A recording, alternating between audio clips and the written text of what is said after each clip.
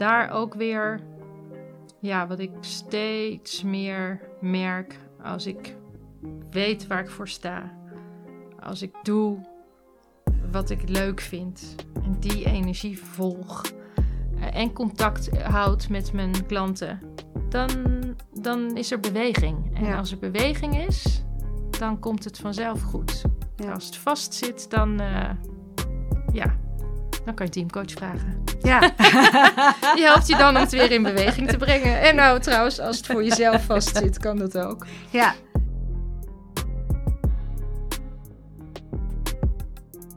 Goedemiddag Ginny. Hey, welkom in de Popcorn Principle podcast. Wat ontzettend leuk dat jij ook ja hebt gezegd tegen jouw eerste podcast volgens mij. Hè? Ja, zeker. Ja, je vertelde mij kort dat je pas recentelijk naar podcast bent gaan luisteren ook. Ja, het heeft me gewoon... Mark luistert veel podcasts. En ik ken best wel wat mensen die veel podcasts luisteren. Het heeft me niet echt gegrepen tot nu toe. Maar nu we in de lockdown, nu ik veel wandel, maar ook vaak hetzelfde rondje, merk ik dat het ter afwisseling dan... In het begin ben je natuurlijk naar de natuur aan het kijken. En nu vind ik het heerlijk om dan te luisteren. Ja. En ook gewoon in en om het huis, als ik wat bezigheden aan het doen ben die niet zoveel aandacht behoeven, ook heerlijk om te luisteren. Maar het heeft ook te maken met het feit dat ik sinds een aantal jaar graag dingen per ding doe. Dus multitasking is zwaar overrated en lukt niet. Er zijn boeken vol over geschreven, maar dus daar heeft het ook mee te maken dat ik... En dan, wanneer ga ik het dan doen? Als ik dan ga zitten, ga ik iets anders doen of zo. Nou, in ieder geval superleuk dat je ja hebt gezegd. Ja. Tegenover mij zit Ginny Nijman. Ja. En Ginny en ik kennen elkaar alweer meerdere jaren. We zijn met elkaar ook opgetrokken in ons ondernemerschap. En ik ga vandaag veel meer horen over Ginny en hoe ze was natuurlijk als kind. En ik weet dat Ginny inmiddels een paar van de podcasts heeft geluisterd. Ja. En ik ben heel nieuwsgierig hoe jij was als jong meisje. Kan je daar iets over vertellen? Ja, zeker. En ik vind het ook leuk wel even te zeggen, want wij kennen elkaar natuurlijk, we zijn opgelopen in ons ondernemerschap, zeg jij. En ik ben hier natuurlijk gestart. Ja. Toen ik startte als ondernemer, toen had ik in de wijkkrant gelezen dat een oud Unilever mevrouw, dame, Noelle de Jager, die had een concept bedacht voor vrouwelijke ondernemers in het Kleiwegkwartier. En toen dacht ik, dat is leuk, een flexwerkplek, daar ga ik werken. Want dat is iemand die kent mijn achtergrond. Ja. En het leek mij nadat ik veel, ook in bedrijven met veel mannen had gewerkt, maar het leek me heel erg interessant om hier te werken. En dat is ook zo gebleken. Maar komen straks denk ik ook nog wel op. Ja, maar wel ontzettend leuk dat je dat nog kan herinneren, gewoon dat artikeltje. Ja. Hoe bijzonder. Ja. Wat leuk. Ja. Hoe was ik als kind? Ik heb het even aan mijn ouders gevraagd. Ik heb natuurlijk zelf een beeld erbij, maar mijn ouders zeggen dat ik een heel makkelijk, opgewekt, vrolijk kind was. Nou, als mijn moeder het zegt, dan is het natuurlijk waar. En de herinnering die ik daar zelf aan heb, is dat ik inderdaad wel... Ja, ik ben wel een opgewekt mens. Ik kan wel eens mijn sombere dagen hebben, maar ik ben over het algemeen een opgewekt mens. En als ik terugdenk aan mijn jeugd, dan heb ik eigenlijk een hele fijne, liefdevolle jeugd gehad. Ik kan er niks anders van maken. Waar ben je opgegroeid? Ik ben opgegroeid in Rotterdam. Kijk. Geboren in IJsselmonde, boven de zaak. Ik heb me ook laten vertellen, een paar jaar geleden wel eens, dat ik al met een paar weken, een paar maanden, stond ik dan ook in de zaak van mijn ouders, in de Maxi-Cosi of in de box, terwijl mijn ouders aan het werken waren. Mijn ouders hadden kapperszaken. En dat was de eerste zaak volgens mij die zij samen hadden. En wij woonden daarboven. Ja, dus ik ben opgegroeid als kind in een familiebedrijf. Oudste kind van 2 oudste kinderen. En mijn grootouders, daarvan zijn er ook 3 oudste. Dus ik heb wel eens gedacht in mijn leven, volgens mij heb ik wel een klapje van de molen daarvan mee qua verantwoordelijkheid of zo. Maar ik weet daar niet heel veel van wat dat met zich meebrengt door oudste kind. Maar en mijn vader die heeft wel eens gezegd, hij had 2 broers. Mijn moeder had een broer. Hij zei, ik wilde altijd zo graag een meisje en toen kwam jij. Kijk. En ik heb ook... Ja, dus we hadden een liefdevol gezin. Ik ben best wel een poosje alleen geweest, want mijn broer is bijna 6 jaar jonger. 5,5 jaar, geloof ik. Dus ik kan me ook nog goed herinneren dat hij geboren werd en dat ik met mijn vader naar het ziekenhuis ging. waar hij toen... Ja, baby's werden dan nog getoond. De moeders lagen apart. Ik weet niet meer precies, ik was natuurlijk 5. Ja. Maar ik stond daar en ik had de hand van mijn vader vast. En 1 voor 1 kwamen die baby's langs dat raampje. Dat doet een beetje aan Amerikaanse series denken. Ja, ik vind ook als ik het zo terugvertel heel gek. Maar dit is echt hoe ik het me herinner. En toen zei mijn vader, en ik voelde zo'n beetje spanning. De volgende is jouw broertje. En we hadden ook een pakje voor hem gekocht. En dat heb ik nog. Dat heeft een pop van mij aan. Het is knalgeel met oranje en allemaal schelpjes erop. En ik weet nog dat toen degene met wie ik dat kocht zei... wil je niet die andere? Want het was ook een beetje... een wat zachter kleurtje, maar nee, het moest die zijn. Ja. Dus ja, toen was mijn broertje er. En sindsdien zijn we natuurlijk alweer jaren verder. Ja. Maar ja, ondernemersgezin, liefdevolle ouders. Kan niet anders zeggen. Ik heb altijd... Dus ik heb me ook wel eens verwonderd... waar dan toch soms onzekerheid vandaan komt. Ja, als jij het antwoord hebt. Ja. Ik denk dat er heel veel mensen daarbij gebaat zouden kunnen zijn. Ja. De vraag is, het antwoord is misschien ook nog niet eens de oplossing, hè? Nee. Mooi. Ja, er werd altijd hard gewerkt bij ons. Ja. Maar ook, mijn ouders waren wel altijd thuis. Want toen we groter gingen wonen, hadden we kantoor aan huis ook. Er werd de garage omgebouwd en daar werd dan een kantoor met 2 secretaresses. En daar zat mijn vader dan te werken. Maar als we lunch hadden of zo, dan waren we aten altijd in mijn beleving met het gezin. En dan ging mijn vader naderhand nog verder werken. Maar hoe was ik dan als kind? Ja, ik heb eigenlijk hele rustige herinneringen aan mijn jeugd. Ik heb leuke vriendjes, vriendinnetjes gehad. In mijn beleving nooit heel veel. Ik had wel altijd en nog steeds een paar echt goede vriendinnen of vrienden. En ja, ik ben niet zo'n iemand met 1000 even goede vrienden of zo. Hè, wat je ook wel eens mensen hebt. Middelbare schooltijd ook in Rotterdam. Daar wel af en toe natuurlijk als puber ook gedacht van... wie ben ik en hoor ik er nou helemaal bij? Ik kan me nog herinneren dat er recentelijk een keer zo'n filmpje was op social media... waar jij op stond als middelbaar scholier. Waar werd je ook weer voor geïnterviewd? Dat was in Rotterdam op de Lijnbaan. Ja. En ik was met Nicole, mijn beste vriendin. En Geert-Jan, dat was ook een vriend van ons, van het Marnix gymnasium. Daar zat ik op. En volgens mij waren wij aan het spijbelen. En toen kwam TV Rijnmond en die vroegen wat wij van de binnenstad vonden. En ik stond daar ook zoet hout te kauwen of zo. Echt op zo'n manier dat je weet, als je ouders het zien, heel ordinair zo. Helemaal open.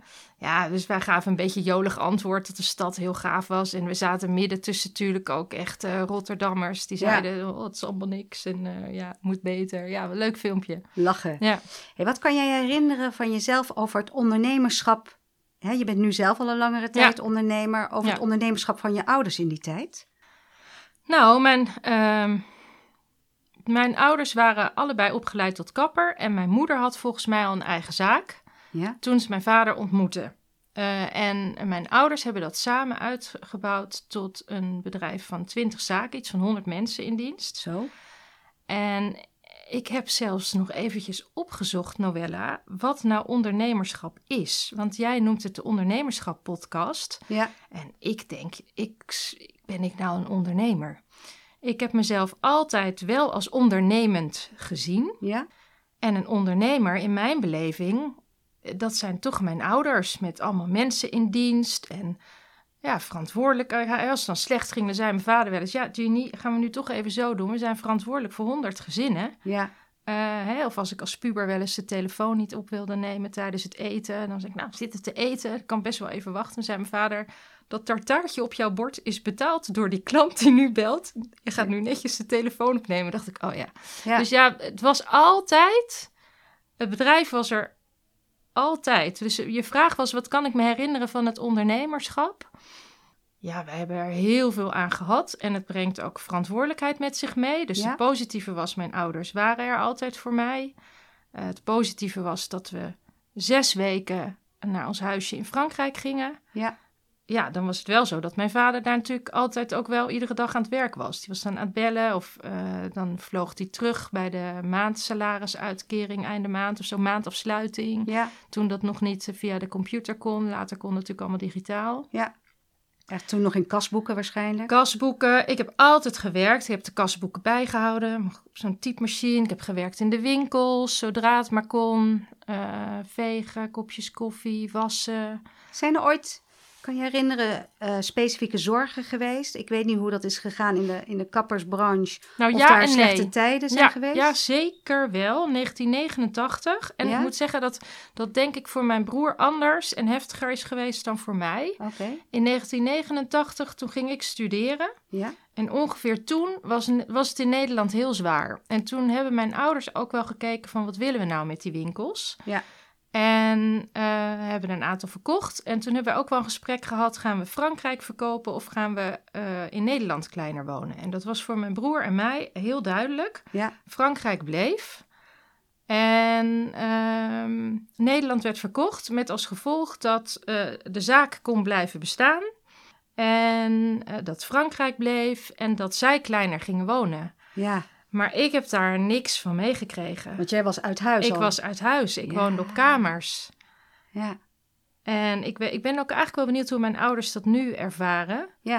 Ik heb het wel eens met mijn broer daarover gehad. Die zeiden ja, het was wel anders. Want dan hadden we in het weekend niet en kipfilet en filet américain en rosbief, maar gewoon ham. Ja. Ja. Dus dat is zijn beleving toen. Dat is ook al heel lang geleden. En het was gewoon, wij woonden in een vrijstaande villa met tuin eromheen. Ja. En zij gingen naar een jaren 80 hoekwoning. Superleuk huis, heel gezellig. Ja. Zelfde sfeer eigenlijk. Het heeft mij wel heel erg geleerd dat dat eigenlijk helemaal niet uitmaakt. Ook als kind niet. Ja. Maar ik heb dat dus niet meegemaakt van dat ik nog in die sfeer dagelijks zat. Ja, snap het. Ja. Nou, ook wel bijzonder wat je zegt, hè? Want mijn ouders waren geen ondernemers. Dus mijn vader zat in militaire dienst. En dus ik ben opgegroeid met een ouder die een vaste baan had. En mijn moeder is destijds ontslagen toen ze ging trouwen. Maar mijn opa had een slagerij. Ja. En ik weet wel ook van mijn moeder, ook altijd meegewerkt, dat dat toch anders is als je opgroeit, denk ik, in een ondernemersgezin, waarbij de onderneming ook verantwoordelijk is voor het brood op je bord. En de vakanties die je hebt en dergelijke. Ja. Dus wel dat je dat ook zo bewust hebt meegemaakt, vind ik ook wel bijzonder. Ja, dat komt denk ik ook wel omdat mijn ouders daar altijd heel open in waren. Kijk, mijn moeder is denk ik weet niet precies hoe oud jouw moeder is. Mijn moeder is uit 45. Mijn 41. 15 mei, 14 mei. Mijn zoon is 15 mei, mijn moeder 14 mei, 45. Dus een paar dagen na de bevrijding eigenlijk. Vind ik ook als wonderlijk dat mijn grootmoeder dan zwanger was, die laatste winter. Ja. Maar die kon dus niet stoppen met werk, want die had gewoon eigen zaak. Dus die had ook geen zwangerschapsverlof, heeft ze ook wel eens verteld. En vroeg ze aan de huisarts, heb ik dan nog verlof? En dan zei hij, nou mevrouw, als u zich goed voelt, het is geen ziekte, u kan best gaan werken hoor. En zei ze, vond ik wel eens jammer, maar aan de andere kant vond ze het ook heel leuk. Want ze hebben dat echt helemaal samen opgebouwd natuurlijk. Ja. Dus wij kregen dat wel heel erg mee. Ik zat dan ook wel eens, wij hadden dan boven, dan had je de overloop. Met aan de ene kant de slaapkamer van mijn broertje en aan de andere kant van mij. We hadden een eigen badkamer en daar stond dan nog een bureau van mijn vader, waar hij dan wel eens zat als hij niet naar kantoor wilde. Vond hij dan wat gezelliger. Ja. En dan ging ik mijn tanden poetsen en dan zat hij daar en dan zat hij te zuchten. En dan zei ik, wat is er pap? En dan zei hij, kijk, omzetbelasting, aanslag. Of mijn ouders hebben op een gegeven moment ook die panden gekocht. Dus die zaken zijn op een gegeven moment verkocht aan de kapsters, de chefinnen. En die zijn toen in het onroerend goed gegaan. Maar toen had je nog hypotheken ook met 12% rente, geloof ik. Ja. Dus dan kun je nu niet voorstellen. Nou, liet hij me dan wel eens wat van zien. En dat hij dan een belasting moest betalen. En hoe hij dat dan zorgde dat hij dat opzij legde. Maar ook de tering naar de nering zetten. Ja. En dus bewust omgaan. Als het goed ging, gingen we in de vakantie wel vaak uit eten. Maar als het niet goed, het was niet dat dan gezegd werd. Aten we denk ik wat vaker thuis. Ja, en als wij dan, dat soort dingen, wat ik net zei, weet je, we hadden het er goed van en dat was er ook altijd, ook wel leuk. Ja. Ja. Nou, mooi. En niet te beroerd zijn om zelf dingen te doen. Mijn vader, die staat nog steeds stoepjes te vegen. Ja. En ik dus ook. Echte ondernemer. Ja. Ja, ook niet te beroerd om gewoon de klussen die er vroeger bij hoorden en waar je misschien wel personeel voor in dienst uiteindelijk hebt, om het nog steeds zelf te doen. Nee, dat hoort er allemaal bij. Ja, vind ik ook mooi. Ja. Jij ging studeren. Wat voor studie heb jij gekozen? Ja, Nou, ik deed dus het Marnix Gymnasium. Want ik zat eigenlijk op een basisschool waar iedereen naar de LTS en de huishoudschool, of de meeste, gingen. En er gingen er 3 naar het VWO. En ik ging dan gymnasium doen, want de bovenmeester had gezegd dat het Marnix een leuke school was. Ja. En daar waren wij gaan kijken en ik vond het leuk. Dus ik ging daar naartoe. Want jouw ouders hadden geen van beiden gestudeerd? Of wel? Nee, dus jij was de eerste ook? Nee, mijn moeder heeft echt ik denk de MULO gedaan. En daarna heeft zij de beroepsopleiding. Zij heeft echt diploma's dat je ondernemer mag worden. Ik ben de naam even kwijt, maar dat had je toen. Ja. En natuurlijk ook kapperschool en al die beroepsopleidingen. En mijn vader die deed HBS, maar die is daar door familieomstandigheden mee gestopt.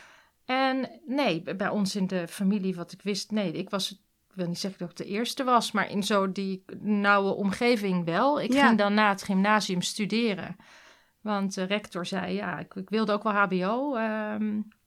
Of hogere hotelschool leek me heel leuk. Ja. Nijenrode leek me heel leuk. Ik heb daar ook een foto van. Dan zie je maar als meisje. Die kunnen we nu niet laten zien. Nee, ik kan niet laten zien. Die heb ik wel weer op mijn website op de Over Mij pagina onlangs gezet. Ik heb altijd lerares of ondernemer willen worden. Of iets in het zakenleven. En ik wist nooit wat. Maar jouw vraag was... Ik ben het eigenlijk allebei geworden, is het antwoord. En je vraag is wat ben je gaan studeren? Frans. Frans? Ja. Ik dacht kunstgeschiedenis. Ja, maar ik ben begonnen met Frans. Oké. Want... wij hadden natuurlijk L'Oréal in de kapperszaken. Ja. En Frans had een managementvariant. En ik wilde ook wel... Nou, economie had ik niet gedaan, want ik deed het gymnasium. Ik had een vak, had ik 8e vak. Had ik laten vallen, was denk ik een beetje lui als puber. Dus ik kon ook niet bedrijfs- of bestuurskunde. Maar ik kon wel naar Nijrode. Maar toen zei mijn vader, dat was toen nog privaat. Ja. Dat kost, ik dacht, 25.000 gulden per jaar of zo. Hij zei, Ginny, vind ik prima, maar daar moeten wij geld voor lenen. Dus ik wil wel dat je dan echt later ook een carrière hebt. En niet denkt van, ik word moeder. En later vindt hij dat, volgens mij vond hij het wel erg dat hij dat gezegd had. Maar ik dacht toen, ik weet het eigenlijk helemaal niet. Ja. Want ik dacht, ik was heel goed in Frans. En ik vond Frans heel leuk. En ik heb altijd, als ik lerares wilde worden voor volwassenen. Nooit op een basisonderwijs. Ik heb ook gekeken bij andragogiek. Dus echt volwassenenonderwijs. En nog steeds dat zakelijke, dat trok me. Ik denk, doe ik Frans, want dan word ik of lerares Frans op de middelbare school. Of ik ga bij L'Oréal werken. Want dat kende ik. En die Fransen, dacht ik, die zijn zo arrogant. Die spreken hun talen niet. Ja. En dan, ik ken de kapperswereld. Ik spreek goed Frans, word ik daar trainee. Want ik wilde trainee worden. Toen ben ik Frans gaan studeren. En toen ben ik eigenlijk pas echt gaan puberen en het studentenleven ingedoken. Waar? In Leiden. En toen na 2 jaar had ik mijn propeduizen op 1 vak na niet gehaald. Toen zei mijn vader, het is goed. Je krijgt 6 jaar studiefinanciering. Nu krijg jij dit jaar geen studiefinanciering. Die ouderbijdrage betaal ik ook wel 6 jaar door. Maar je moet of erbij gaan werken om die studiefinanciering op te vangen. Ja. Of je moet een andere studie gaan doen, zodat het doorbetaalt. En toen was ik eigenlijk net lekker gesetteld in Leiden. En kunstgeschiedenis had de leukste propeduizen. En toen dacht ik, dan doe ik dat. Want ik had een huis en een jaarclub en gezellige vriendinnen. En ik ging het maar voor een jaar doen, want dat jaar ging ik dan bepalen wat ik wilde met mijn leven. Maar ik heb het afgemaakt, nominaal. Ook weer de managementvariant. Dus leidt weer op tot museumdirecteur of kunsthandelaar. Ja. Maar ik heb altijd, als je het zegt over ondernemerschap en wat doe je in je leven, ik heb altijd wel mijn hart gevolgd in mijn keuzes. En ik kan niet zeggen dat ik dat heel bewust heb gedaan, maar ik heb mijn keuzes gemaakt, altijd gekozen voor dingen die ik leuk vond. Ja. In het vertrouwen dat ik dan wel terecht zou komen wat bij me paste, niet wetend wat dat was. Dus toen ik eenmaal kunstgeschiedenis deed en die studie paste mij perfect. Hele leuke studie. Toen dacht ik, dat is niet slim als je in het bedrijfsleven wil. Dus toen ben ik heel veel in het familiebedrijf gaan werken. Ja. Omdat ik dan op niveau kon werken. Want ik had ook wel baantjes in de horeca, maar ik denk, daar word je niet op aangenomen voor een traineeship. En wat heb je gedaan binnen het familiebedrijf? In het begin deed je de kasboeken en mocht je typen. Maar ik neem aan, toen je ging studeren, dat je inmiddels wat anders bent gaan doen? Ja, toen ik studeerde waren inmiddels de kapperszaken verkocht. Maar op de middelbare school was ik ook wel betrokken bij aannamebeleid. Dus jonge kapsters aannemen. Niet zozeer op vaktechniek, dat deden de kapsters zelf. Ja. Maar wel passend bij de bedrijfsformule. Geholpen met de bedrijfsformule op papier zetten. En toen ik ging met mijn vader mee naar de bank als hij onderhandelingsgesprekken had of naar L'Oréal. Want je bent niet een L'Oréal traineeship Nee, dat ben je niet gaan doen, hè? Nee, sorry, want we hebben het over L'Oréal, maar we zijn nog niet aan het einde van je studie. Nee, maar dus ik ben toen dus ik ging eigenlijk ik liep mee met mijn vader en ik deed de boekhouding. Dus ik kan het heel groot maken en zeggen, ik heb alle kanten van het bedrijf gezien. Ik kan het heel klein maken en zeggen, ik zat op kantoor en ik verhuurde af en toe een kamertje. Ja, zoiets. Maar het was het allebei. En je hebt de vloeren geveegd en je hebt de kasboeken gedaan. Je hebt het ondernemerschap van onder tot boven heb je kunnen zien. Bezichtigingen, contracten maken, niet opstellen, maar uitdraaien. Ja, al dat soort dingen. Ja. Nou, dat zou ik zeggen, heb je echt met je poot in de klei gestaan. Ja. En nee, want waarom niet L'Oréal? Nou, in de eindfase van mijn studie was er een congres voor letteren, studenten en loopbaan. En er was een spreker van Heineken.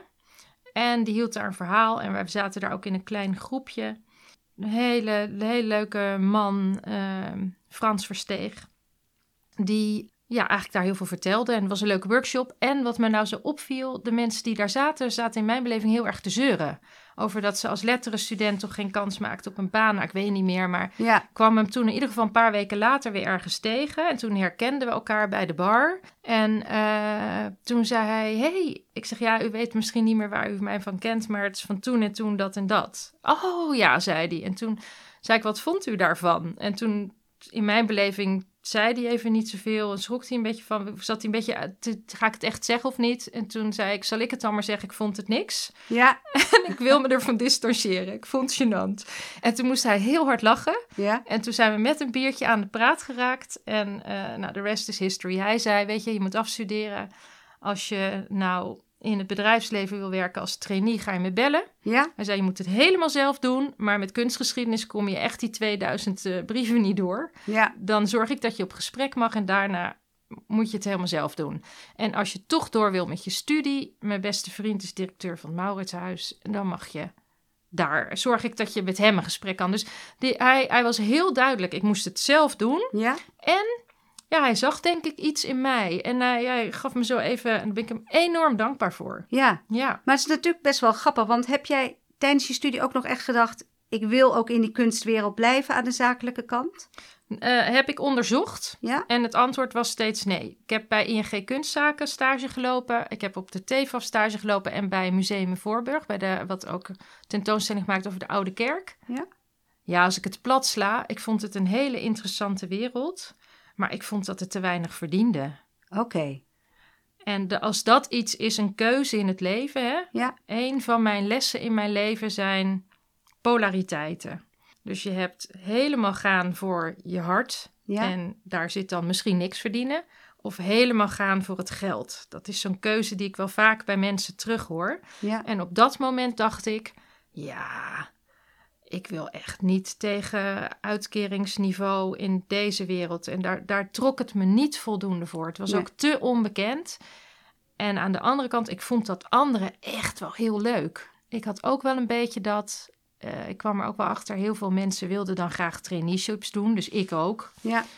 En dat was ook wel gaaf, zeiden we toen, dat je dan aangenomen werd uit zo'n hele grote groep. En dan ging je internationaal werken. Ja, super stimulerende omgeving natuurlijk. Ja. Heb je toen nog ook overwogen, want je hebt toen bij Heineken gesolliciteerd. Heb je nog overwogen om toch nog een keer L'Oréal te proberen? Nee, want het werd mij wel duidelijk in die eindfase dat met mijn opleiding, dat was ook weer in zo'n soort crisismoment. Hè? 94, 95 was ook weer zo'n moment dat heel veel mensen zeiden, je kan moeilijk aan een baan komen. En dit was kijk, ik ben wel zo praktisch. Ik had bedacht of L'Oréal, om redenen die ik zei, of KLM, een Nederlands familiebedrijf. Want ik wilde een familiebedrijf, maar een internationaal. Met Nederlandse oorsprong was L'Oréal natuurlijk niet, maar was dan om andere redenen. En ik merkte dat ik daar weinig kans had met mijn achtergrond. Dus ik kreeg een kans en ik dacht, dan wordt het Heineken. Maar als Frans bij L'Oréal of KLM of Ahold, vond ik ook heel leuk, Ahold had gewerkt, dan was het dat geworden. Ja. Oh, heel mooi. Dus eigenlijk op die manier ben jij uiteindelijk dus bij Heineken terechtgekomen. Ja. En hoe lang heb je bij Heineken gewerkt? 7 jaar. Nou, dat is interessant, want eigenlijk is mijn leven zo in te delen in 6, 7, 8 jaar zo. Hè? Je hebt natuurlijk je basisschool, je middelbare school en 7 jaar studeren, 7 jaar Heineken. Toen 7 jaar Sarah Lee, Duivis, van de ene kant borrelmoment naar de andere kant. En daarna werden wij verkocht. Het personeel werd mee verkocht. Heb ik ook zo gehoord. Ik weet niet of het letterlijk gezegd is, maar heb ik gehoord. Ja, jullie gaan mee, je mag niet blijven. In mijn zwangerschapsverlof toen 9 maanden PepsiCo. En toen weer 7 jaar Danone. Nutritia Danone, dat werd ook weer overgenomen. Dus wel dat ik allemaal overnames in mijn loopbaan meegemaakt. Ja, en wat heb je gedaan bij de verschillende bedrijven waar je hebt gewerkt? Altijd marketing en innovatie. Ik ben in het beginsel, want ik wist natuurlijk van niks. Ik ben eerst heel veel marketingopleiding gaan volgen. Heineken heel veel opleiding gevolgd. En als trainee heel verschillende kanten van de organisatie gezien. Maar eigenlijk altijd banen die voor mij nog niet of na mij niet meer bestonden. Dus innovatiefunnel opgesteld, merken gebouwd, sponsoring gedaan. Maar altijd vernieuwende dingen. Teams bij elkaar gebracht, culturen bij elkaar gebracht.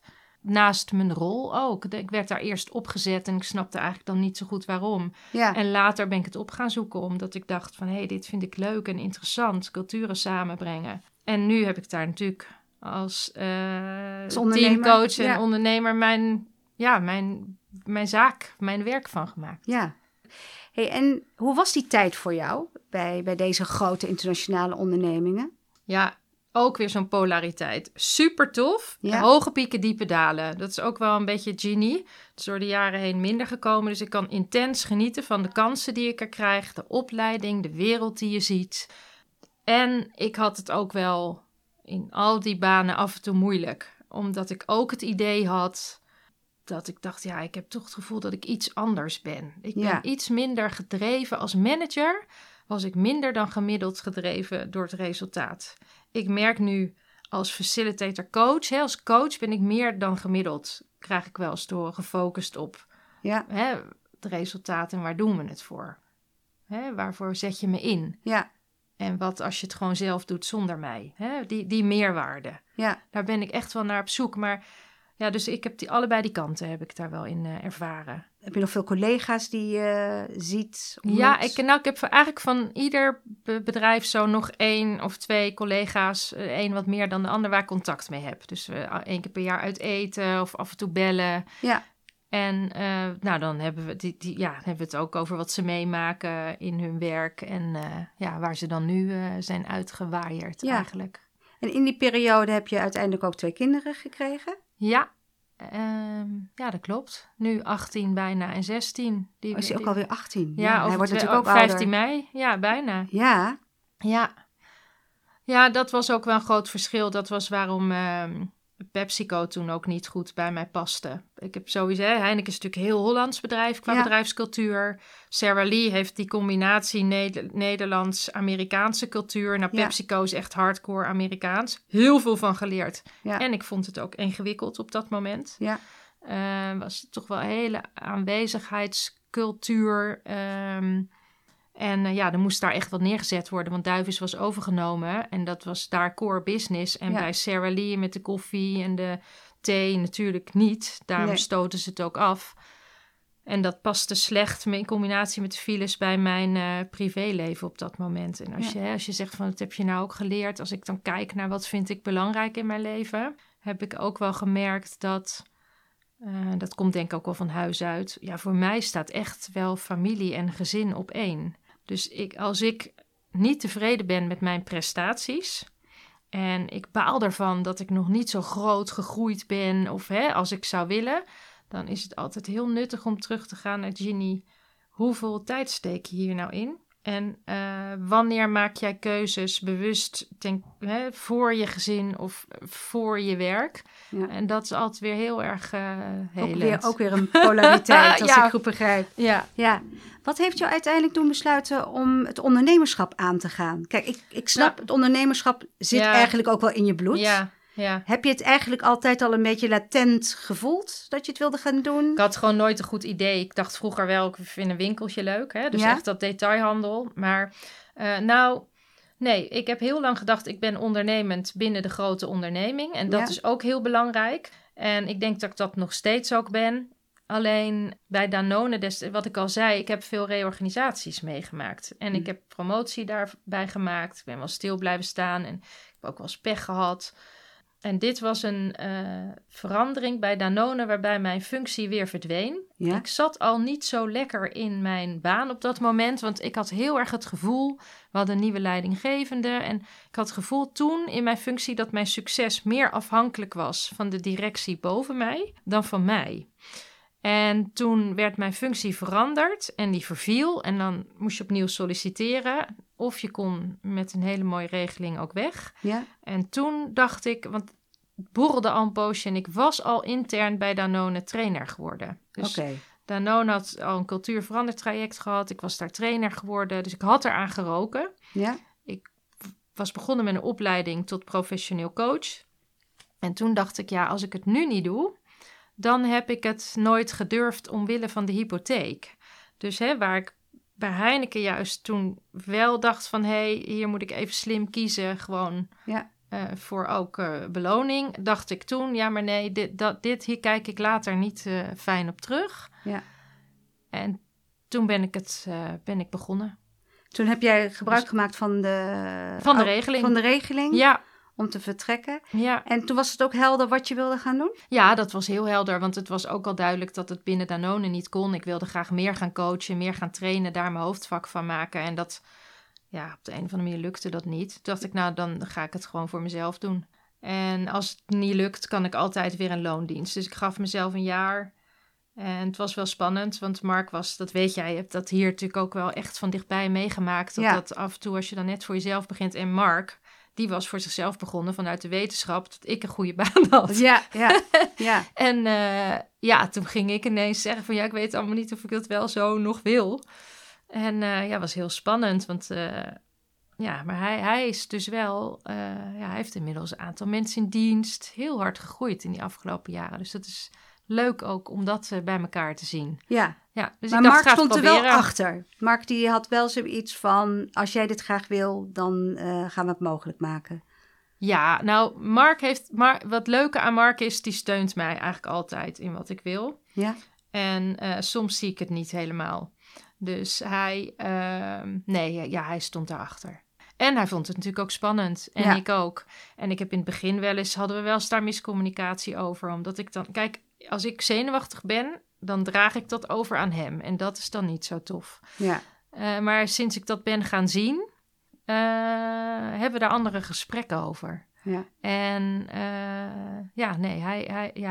als er iets, dat is zo leuk, vind ik. Ja, het is geen huwelijkspodcast, maar het is alles een beetje. Hij steunt mij wel volledig in wat ik doe. Maar wat is wel mooi, ik heb een onderzoek gelezen van Harvard over succesvolle ondernemers en succesvolle carrière eigenlijk, nog meer misschien carrière, de keuzes. En wat daar de belangrijkste factor in was, en dat was eigenlijk de partner. Want het ging er eigenlijk over in hoeverre ontvang je steun van je partner voor de keuzes die je maakt in je loopbaan. En we hebben er ook wel vaker gesprekken over gehad. Ik heb dat natuurlijk ook vanaf het begin, heeft mij daar altijd in gesteund. En nog steeds, ik ben nu 11 jaar verder. Ik voel altijd de steun die hij heeft gehad voor wat ik doe. Ja. En ik merk hoe belangrijk dat ook gewoon is. Dus, maar goed, je zat dus weer, jouw ouders waren allebei ondernemer in de zaak. En jij ging ondernemen, Mark was ondernemer en toen? Nou, toen had ik het geluk dat ik via een vriendje van Constantijn dat is jouw zoon? Dat is mijn zoon, ja. Daar de ouders van de vader werkte bij Heineken en die zocht eigenlijk iemand zoals ik. Ja. En die dacht, dat zie ik wel zitten. Dus toen had ik mijn eerste opdracht binnen. Ja, dus die kwam eigenlijk vrij snel? Die kwam vrij snel. Ik heb daar nog toestemming voor gevraagd om dat te mogen doen. Terwijl je hebt zo'n periode dat je nog, dus ik was al ingeschreven, dus in die overgangsfase.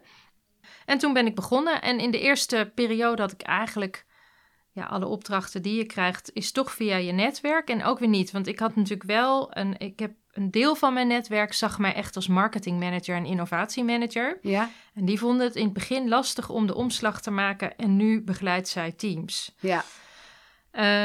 Of zij coacht managers. Ik doe wel echt business coaching trouwens.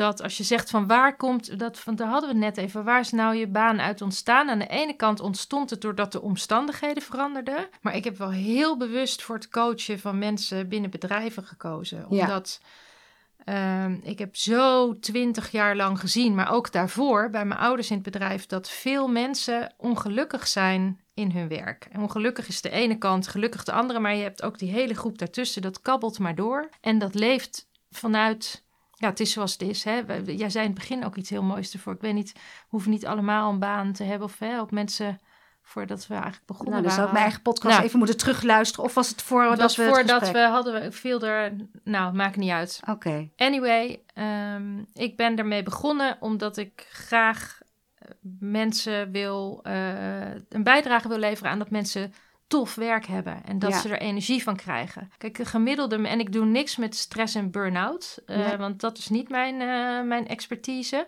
Alleen wat je wel ziet, gemiddelde werktijd is 31 uur. Het schijnt al jaren ongewijzigd ongeveer te zijn. Ja, per week. En dat is best veel. Want dan heb je nog slapen en hou je vrij weinig tijd over. Dus ik denk dan, it better be good. Ja. Dus dan mag het leuk en fijn en mooi zijn. En soms ploeteren we zo met elkaar. Altijd communicatie, misverstanden, anders kijken naar de dingen. Ja. En een bijdrage aanleveren dat je elkaar verstaat. Ja. Hè, dat je, ook al zijn er polariteiten, dat je door communicatie elkaar vindt. En bij Deep Democracy noemen ze dat de wijsheid van de minderheid. Dat heeft mij ook erg beïnvloed. Dat je met elkaar door kan en gewoon gaaf product neerzet. Ja. Ja, daar wil ik graag aan bijdragen. Want geef toe, het is veel leuker om samen te winnen. Om succesvol te zijn met je werk dan te ploeteren. Dat maakt het nu ook zo lastig voor een hoop ondernemers. Ze kunnen niks. Ja. Je bedoelt dat ze allemaal thuis zitten en niet bij elkaar kunnen zijn. Ja. Want hoe is dat nou voor jou om juist in deze periode, waarbij dus de teams eigenlijk verspreid zitten over steden, over het land heen. Wat betekent dat voor jou, voor je werk, wat je doet? Nou, vorig jaar was het schrikken. Ja. En daarna ging mijn innovatie hard aan. Toen dacht ik, dit is allemaal nieuw. Ja. En je weet natuurlijk ook, dat heb ik nu eigenlijk niet gezegd, maar ik had een samenwerking. We hadden een dienst en die lanceerden we met de komst van corona. En toen zijn we er toch weer mee gestopt. Maar mijn innovatiehart ging echt aan van dat online werken. Ik dacht, ik ga het alleen nog maar online doen. Dus ik heb heel veel tijd en plezier ook wel gehaald uit het ontdekken van hoe doe je dat dan, online coachen. En zoals dat gaat met verandering, gaat dat in verschillende fases. En ik had een poosje geleden wel zo'n moment dat ik dacht, ik ben er echt helemaal klaar mee. Het voelt een beetje als not done om dan nu te zeggen dat je, voor mij althans, misschien voor een ander niet, maar dat je er helemaal klaar mee bent. Maar ik dacht, ik had weer een live coaching. Ik voelde me echt als een droge emmer, als een droge spons die in een emmer water valt. Echt zo. Ja, we kwamen daar binnen. Iedereen was helemaal, het was maar een groepje van 4. Een MT van 3 mensen en ik in een coaching. En ik dacht, dit ga ik gewoon toch ook weer, dit vind ik heerlijk. Dus je vroeg, wat was de impact van mij op mijn ondernemerschap? Ja, ik moest schakelen en ik moest ook accepteren dat er even niks was en daarin berusten en terug naar eigen kracht en dan niet gaan denken, want je ziet dan online wel mensen die het ineens heel druk hebben en ook mensen die helemaal niks hebben. En soms had ik het heel druk en soms had ik helemaal niks, in alle eerlijkheid. En daar ook weer, wat ik steeds meer merk als ik weet waar ik voor sta. Als ik doe wat ik leuk vind en die energie volg en contact houd met mijn klanten, dan is er beweging. En als er beweging is, dan komt het vanzelf goed. Ja. Als het vast zit, dan kan je een teamcoach vragen. Ja. Die helpt je dan om het weer in beweging te brengen. En trouwens, als het voor jezelf vast zit, kan dat ook. Ja. En mooi, hoe lang ben je nou ondernemer? 8 jaar. In juni 8 jaar.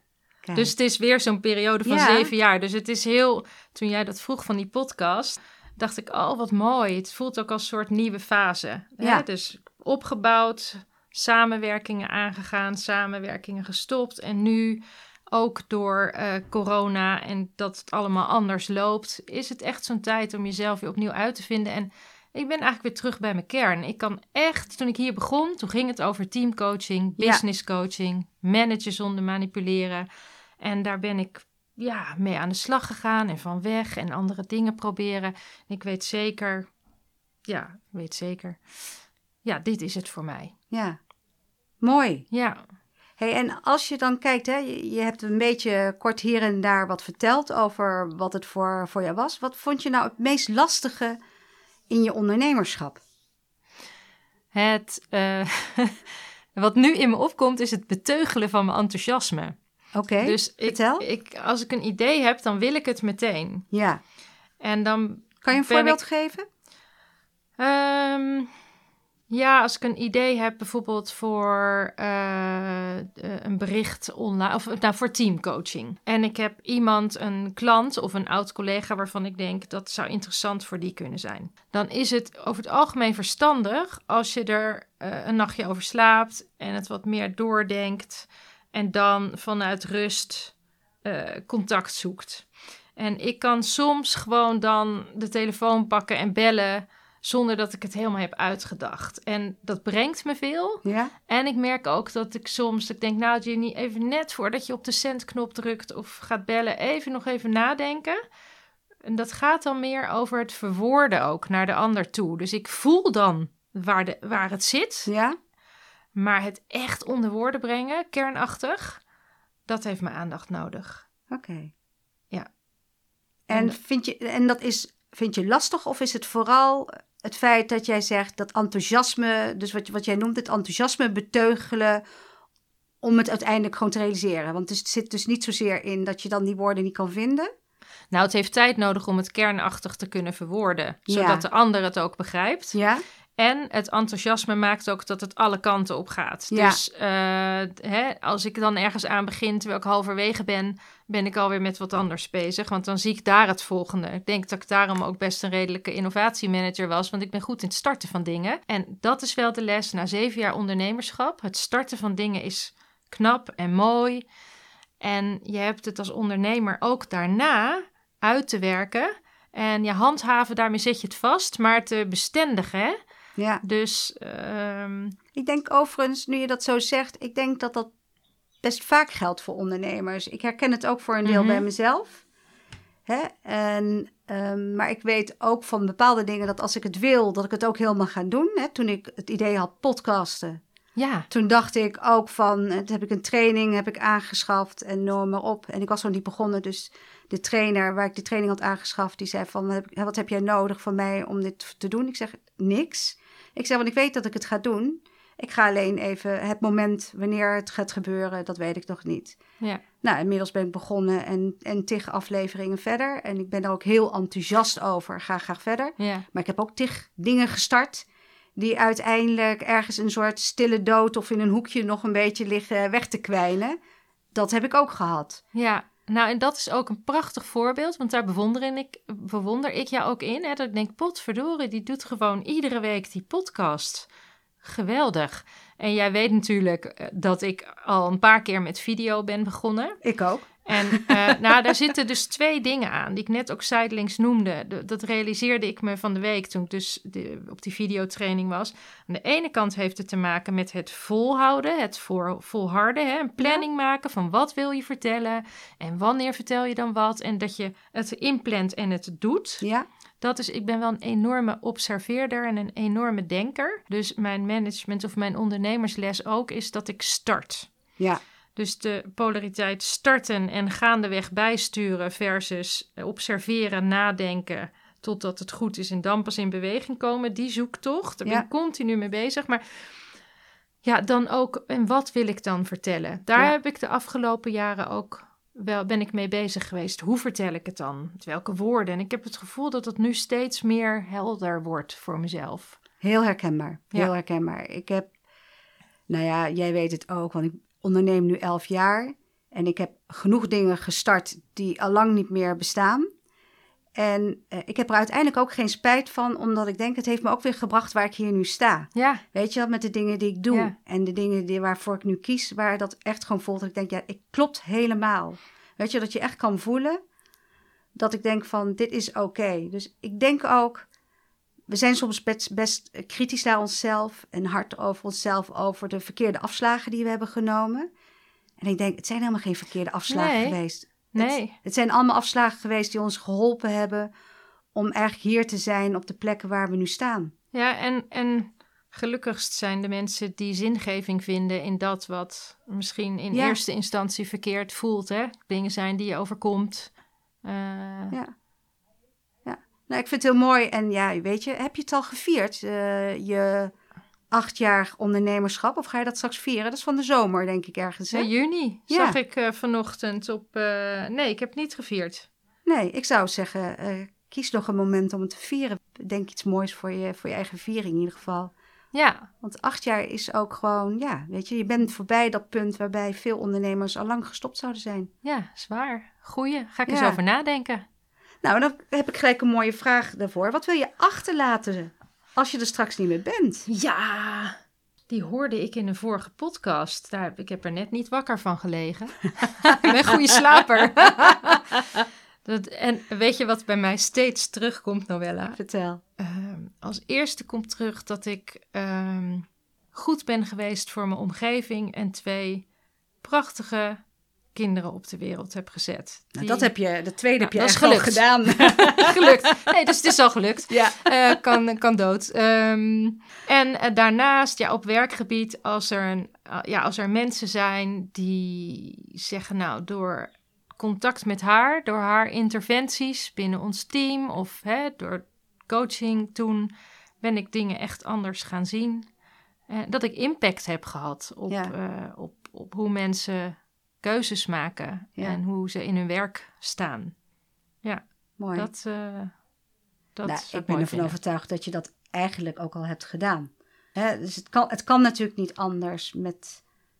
Ja, je hoort het alleen niet altijd. Hè? Nee. Het is wel waar wat je zegt. Er kwam laatst dus iemand naar me toe die zei... ja, toen en toen bij die teamcoaching... toen zei jij dat en dat blijft nog steeds bij me. Ja. Het ging over dat ik aan hem vroeg of hij zich bewust was... welk effect hij had op de groep als die steeds het voortouw nam... en weinig ruimte bood aan anderen. Toen dacht ik, dat is mooi. Maar ja... Dat is ook, je hoeft niet altijd bevestiging daarvan te krijgen. Maar ik denk dat we ten diepste allemaal nuttig willen zijn of iets hebben bijgedragen in je omgeving. Het zit voor mij wel in de omgeving. Het hoeft voor mij niet groots in te leven, nee. zeg maar. Het grootste zit hem eigenlijk in het kleine, denk ik. Ja. Dus in hele kleine dingen waarmee we kunnen bijdragen aan... de wereld een beetje mooier maken, noem ik het dan altijd maar. Ja. Wat is een mooie eigenschap die jij in jezelf koestert? Een eigenschap die ik koester. Ja, ik denk toch het benoemen van dingen. Als ik kan in allerlei situaties zijn. Of het nou met vriendinnen of familie of in mijn werk is. Er zijn van die momenten die ik bijvoorbeeld moeilijk vind. En dat je dan afvraagt, ga ik dit nu zeggen? Je vindt je in een situatie en denk je, ga ik dit nu zeggen of ga ik dit nu niet zeggen? Ja. En hoe kan ik het uiten, terwijl het toch constructief blijft en niet ten koste van mezelf of de ander gaat? Ja, daar vind ik toch altijd wel een manier om dan te zeggen wat ik wil zeggen. Mooi. Of te vragen wat ik wil vragen. Ja. Ik denk ook daarom, ik weet niet of je dat wil vragen, maar mijn waarde, ik heb wel eens nagedacht over waarden. En dat is transparant, authentiek en moed. Ja. En dat zit daar ook in. Als iets niet transparant is, dan voel je dat. Dat vind ik heel lastig. Ik vind, iemand mag heel anders zijn dan ik. En als we het maar over kunnen hebben met elkaar, weet je. Dat je elkaar accepteert. Ja, vind ik mooi. We zijn gewoon al bijna weer 1 uur bezig. Ja, gaat snel. Ja, gaat hard, hè. En je weet dat ik altijd gewoon nog een aantal vragen heb... die ik ook graag stel. Ja. Dus ik wil heel graag weten... wat was het beste boek of hem recentelijk hebt gelezen of misschien in je jeugd? Nou, wat ik een heel mooi boek vind, wat ik recent heb gelezen, het is inmiddels denk ik wel 2 jaar geleden, is Wie het mooiste valt, van Sarah Novic. Waar gaat dat Het gaat over de oorlog in Joegoslavië, 1991, Zagreb speelt het. Ja. Ik was bij de boekhandel aan de Bergse Dorpsstraat en dat boek lag daar op de balie met de tekst: niet goed, geld terug. Dus je mocht het kopen en als je dan niks vond, kon je het terugbrengen, kreeg je geld terug. En nog iets stond erbij, maar het intrigeerde me. Het was een nieuwe schrijfster. Ja. En toen ben ik het boek gaan lezen. En waarom het me zo bijblijft is om 2 redenen. Ik besefte toen dat die oorlog heb ik natuurlijk bewust meegemaakt. Jij ook. Ja. En toch was het niet zo bij me binnengekomen als toen ik dat boek las. Het is wel een roman, maar het geeft een heel ander beeld dan ik had op basis van journaals en zo. En de titel greep mij enorm aan en die is briljant. Wie het mooiste valt. De oorspronkelijke titel is Girl at War. Nou, die vind ik echt stom. Ja. Maar de titel, als je het boek leest... als ik vertel waarom die titel is, dan spoiler ik het hele verhaal. Oké, maar ik heb het is een boek het is een dun boek en het eind van het eerste deel eindigt met dan snap je de titel. En ik heb daarna dat boek echt even 2 dagen weggelegd. Ja. Bijzonder. Heel mooi verhaal, ja. Maar ook bijzonder dat erbij stond niet goed geld terug. Dus dat vind ik toch wel een... Ondernemerschap, hè? Ja, dat zeker. Ja. Heel bijzonder. Ja, nou, dat is trouwens iets wat ik ook wel eens in het afgelopen jaar heb gedaan. Als mijn klanten het niet aandurfden om online te coachen of te trainen. Ja, trainen gaat eigenlijk best makkelijk, maar echt groepscoaching is best anders. Dan heb ik 2 keer gezegd van, joh, we gaan het doen. Ja. En als het niet goed genoeg is, hoef je het niet te betalen. Nou, kijk. Dan, ik dacht, weet je, als ik geen bijdrage heb geleverd, hoef ik ook niet voor betaald te worden. En ik denk dat het goed genoeg is. Dus ja.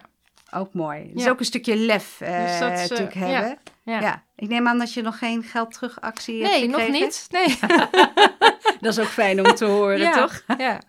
Hey, wat is de mooiste film die je hebt gezien? Ja, 2 heb ik er. Oké. The Matrix vind ik heel tof. Ken je dat? Jazeker, maar die is eigenlijk ook ingenieus, vind ik hem. Ja, want de Matrix de muziek is ook geweldig. En we zijn ook naar de Doelen geweest. Want dan kan je die film daar kijken. En dan speelt het Philharmonisch Orkest, is dat geloof ik. Maar in ieder geval dat orkest daar, dat speelt dan live de muziek mee. Ja.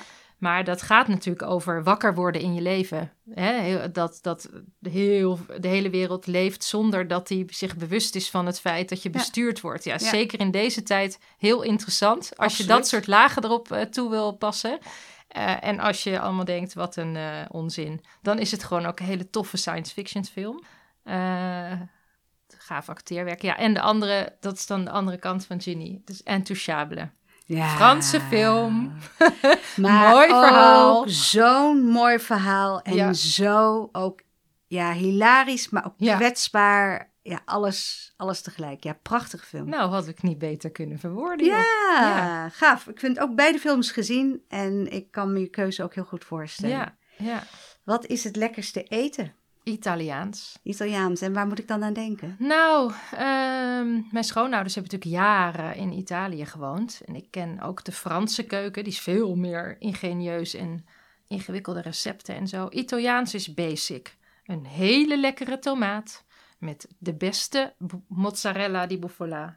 Hele lekkere olio di olivo en dan basilicum. Of het zijn eigenlijk... Ja, als je dat hier in Nederland maakt met zo'n natte kledder uit de supermarkt, dan smaakt nergens naar. Maar als je dat daar koopt, heerlijk. En met een tomaat die echt door de zon gerijpt is. Ja, dus het is een hele simpele keuken, maar ook het vlees en de vis. Ja, daar kan je me echt 's nachts voor wakker maken. Ja, heerlijk. Klinkt goed. Ja. Een bijzondere vakantie. Ja. Nou ben ik benieuwd of je met de vakantie komt wat ik denk. Nou, ik dacht, dan moet ik natuurlijk zeggen dat het Nepal was toen ik 50 werd en iedereen een bijdrage leverde. En Ginny op missie ging om vrouwen daar zelfstandigheid te bieden. Ja, en dat was op vele gebieden echt een hele bijzondere reis. Dus die kan ook inderdaad niet ongenoemd blijven. Ja, en toch betrapte ik me erop dat het de reis naar Zuid-Afrika is met het gezin en mijn schoonvader. Mijn schoonouders gingen... Dat is 2 jaar geleden, denk ik, hè? Nou, dat is denk ik al langer geleden. Al wel 3 jaar geleden. Oké. Ja. Dus mijn schoonouders die waren vaak in Zuid-Afrika een deel van het jaar. Hielden enorm van reizen en mijn schoonmoeder is inmiddels 5 jaar overleden. En wij wilden daar altijd nog een keer naartoe hen bezoeken, maar dat was niet gebeurd. Ja. En wij wilden met de kinderen een mooie reis maken. En mijn schoonvader die wilde graag nog een keer terug. En toen zijn we met mijn schoonvader 3 weken van het zuiden, de tuinroute gaan doen. Ja. Kaapstad. Nou, wat het zo mooi maakte, die reis, was tweeledig. Het was natuurlijk als gezin ontzettend leuk met de kinderen om zo'n bijzondere reis te maken. Ja. Het contact met mijn schoonvader heeft het ook echt verdiept. En het was heel fijn om hem als reisgenoot daarbij te hebben. Ja. En daarnaast, ik was daar nog nooit geweest. En het is heel apart om te ervaren hoe het is als jij er anders uitziet op straat. En mijn werk gaat natuurlijk ook over grote groepen en als individu anders je voelen of zijn. En hoe blend je daarin of hoe kan je elkaar dan vinden?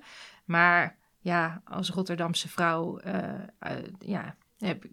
kan ik daar wel wat over lezen. Maar ik dacht, zo is dat dus. Ja. En dan wil ik niet zeggen dat ik het daarmee snap, maar ik vond dat heel bijzonder om daar in bepaalde wijken en die overweldigende natuur. We houden altijd van vakanties met gave natuur. En water natuurlijk ook. Ja.